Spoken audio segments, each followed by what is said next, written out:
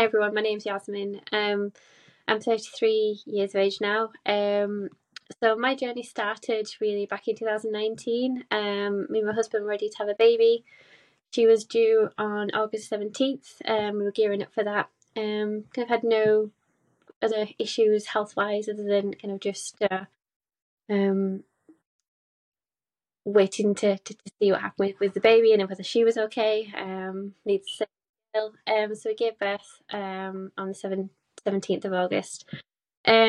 Initially things were quite smooth, and it was kind of about a week into having my daughter, where I started to feel a little bit of pain. I thought it would go away. Being a new mum, I thought it was just one of those things that happens. And then the pain slowly got worse, and the pain was in my spine. So gradually I'd feel like I couldn't do the normal activities such as walking around, holding the baby, carrying her, feeding her. I just get a lot of pain in my lower spine. And it got to the point where I lived on a second floor flat. One of the days, probably about 4 weeks in, I walked to the top of the stairs after an appointment to check the baby was okay. And I just felt like my whole weight was going to collapse. So I ended up trying to run into the flat and try and get the baby to a safe place. And I just collapsed. And thankfully, the baby landed on the bed. It was right next to me, so I was placed next to the bed. But I was on the floor for quite a while, and I had my phone in the hallway somewhere, so I couldn't ask for help from anybody. So I had to wait for about 45 minutes to kind of recharge almost. So that was quite distressing. So I got in contact with me, and they said that it was normal, that I should do some back exercises. So I started with those, and they just seemed to aggravate my back even more. And then the day before my brother's wedding, I ended up going to the hospital in the night, and it was a local hospital, and I couldn't sit, I couldn't physically place any weight on my spine. So they had a look at my back just by visual, really, nothing else. And they, again, because I'd had a baby, they kind of dismissed it and thought, nope, she's fine. And I just kind of got sent on my way with a bit of paracetamol. Then the next day, that was I think my brother's wedding was on that same day. And it was an evening, and it just got worse. It just felt like I couldn't carry any of my body weight, and I just ended up collapsing at the end of that wedding. Thankfully, I managed to try and stay standing. But I couldn't go to the toilet. I couldn't walk. I had to lie in the bed. It was just agony lying down. I thought I was dying. I didn't ever feel pain like that before. I just didn't know what was wrong. So, in the end, my mum called the ambulance. They came to see me, and they tried me walking. I just couldn't get up. So they gave me a lot of morphine, because they deemed that I needed to go to hospital. Then went to hospital. The treatment I got was interesting. I was being told to stand up and do all kinds of things that my body just wasn't wanting to do, and I was trying to stand up with my mum, and they said, "Oh, she's fine," and my mum refused to kind of accept that. And so really I waited for hours and hours until the morning where they decided to go to a ward, because I couldn't hold my own weight. Then I got admitted to a ward over half term it was. In 2019. So my husband at that point was with the baby full time. I had been breastfeeding and obviously had to stop. Baby had to change to formula. So my life had kind of changed in August, and then it was changing again.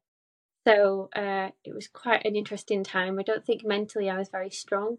I really needed my family, and they were a massive wealth of support. So the consultant that saw me at the time when I was in a ward, very dismissive, and again just put it down to pregnancy. Mum demanded a scan because she said it wasn't normal, and I didn't feel normal. So I then had an MRI scan, and it was only then that the people who were looking after me started kind of being a bit more gentler with my back when they were kind of moving me around. Otherwise, it would handle me quite in a discomforting way.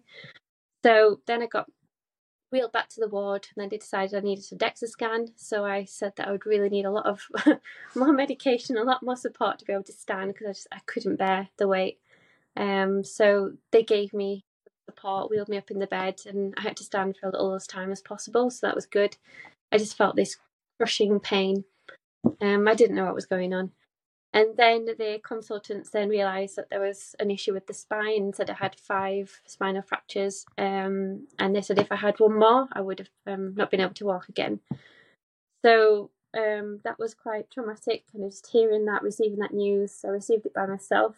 And I was just in tears to my family. But again, they were a massive wealth of support. So the kind of next day, it was really about, well, what were they going to do to help me? They decided I needed a back brace, which was, I've still got it. It's almost like a comfort blanket now, just in case what happened. And sorry, Dr. Mahmood, did you want to say something?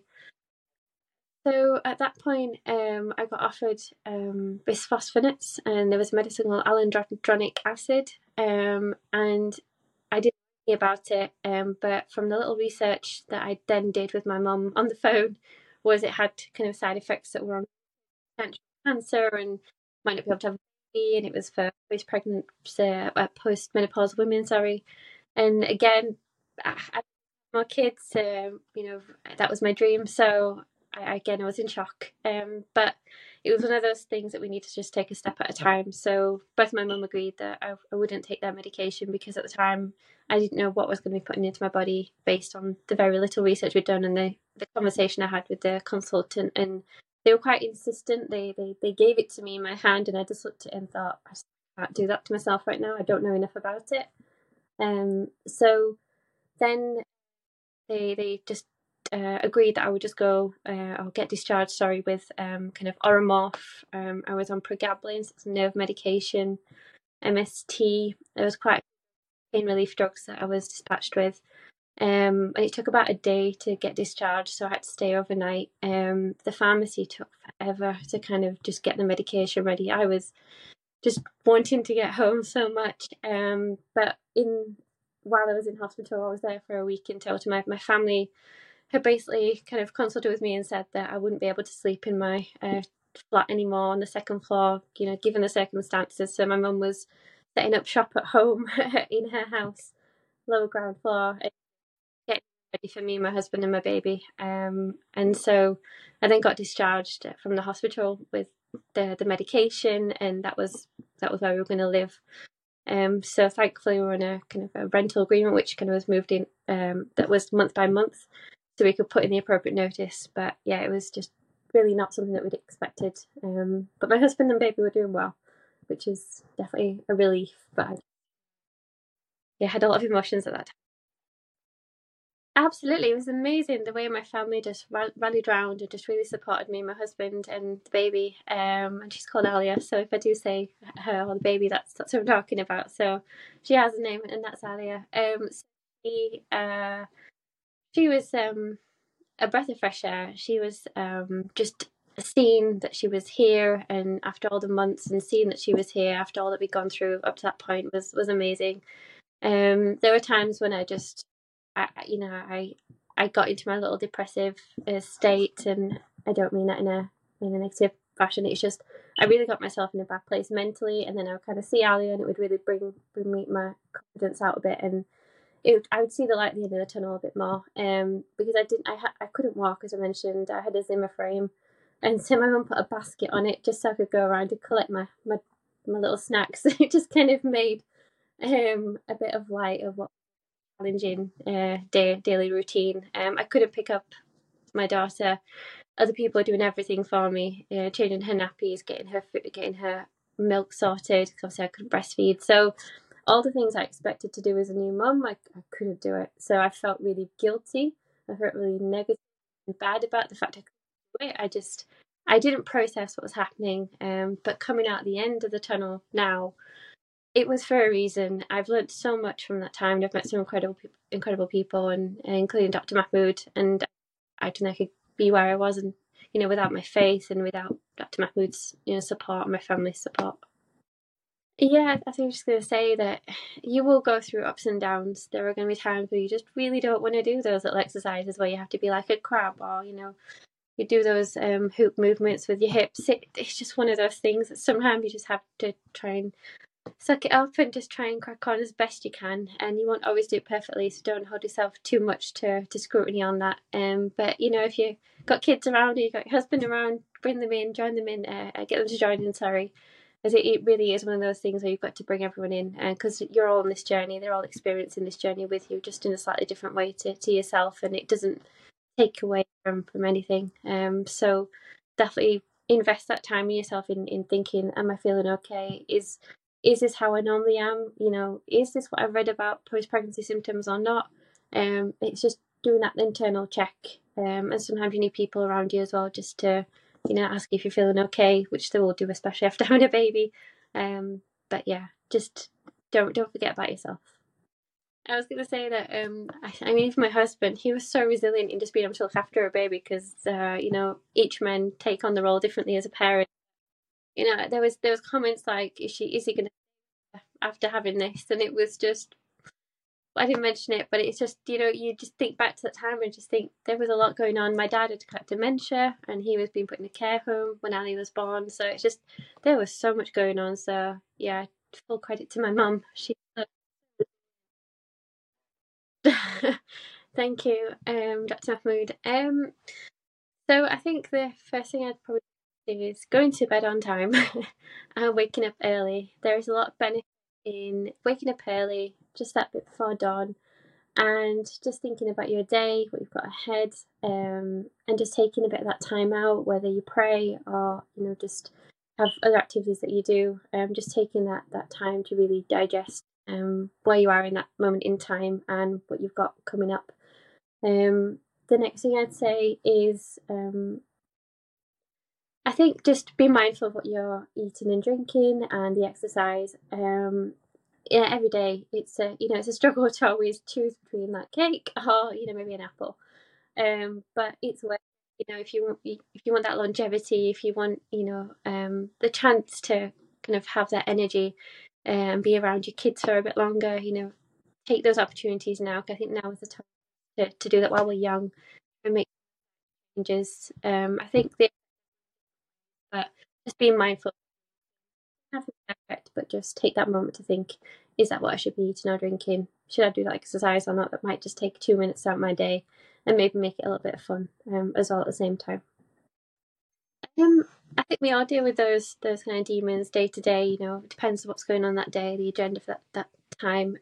But I think being a Muslim, we have certain times of day where we pray, and that really does bring my mind back to what we're here for, and just making that time to think about and reflect and be appreciative, as you've said. And there are 5 points in a day for those prayers, and those 5 points are those, you know, most blessed times to do those sorts of things. So I'd say if you are a spiritual person, then for sure reconnect with your faith as much as possible, because, you know, never take it a second for granted.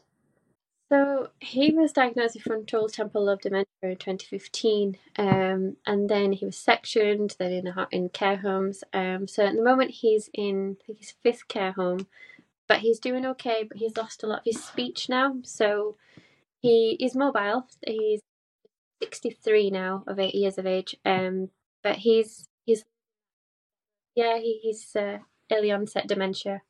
But yeah, he's doing okay day to day.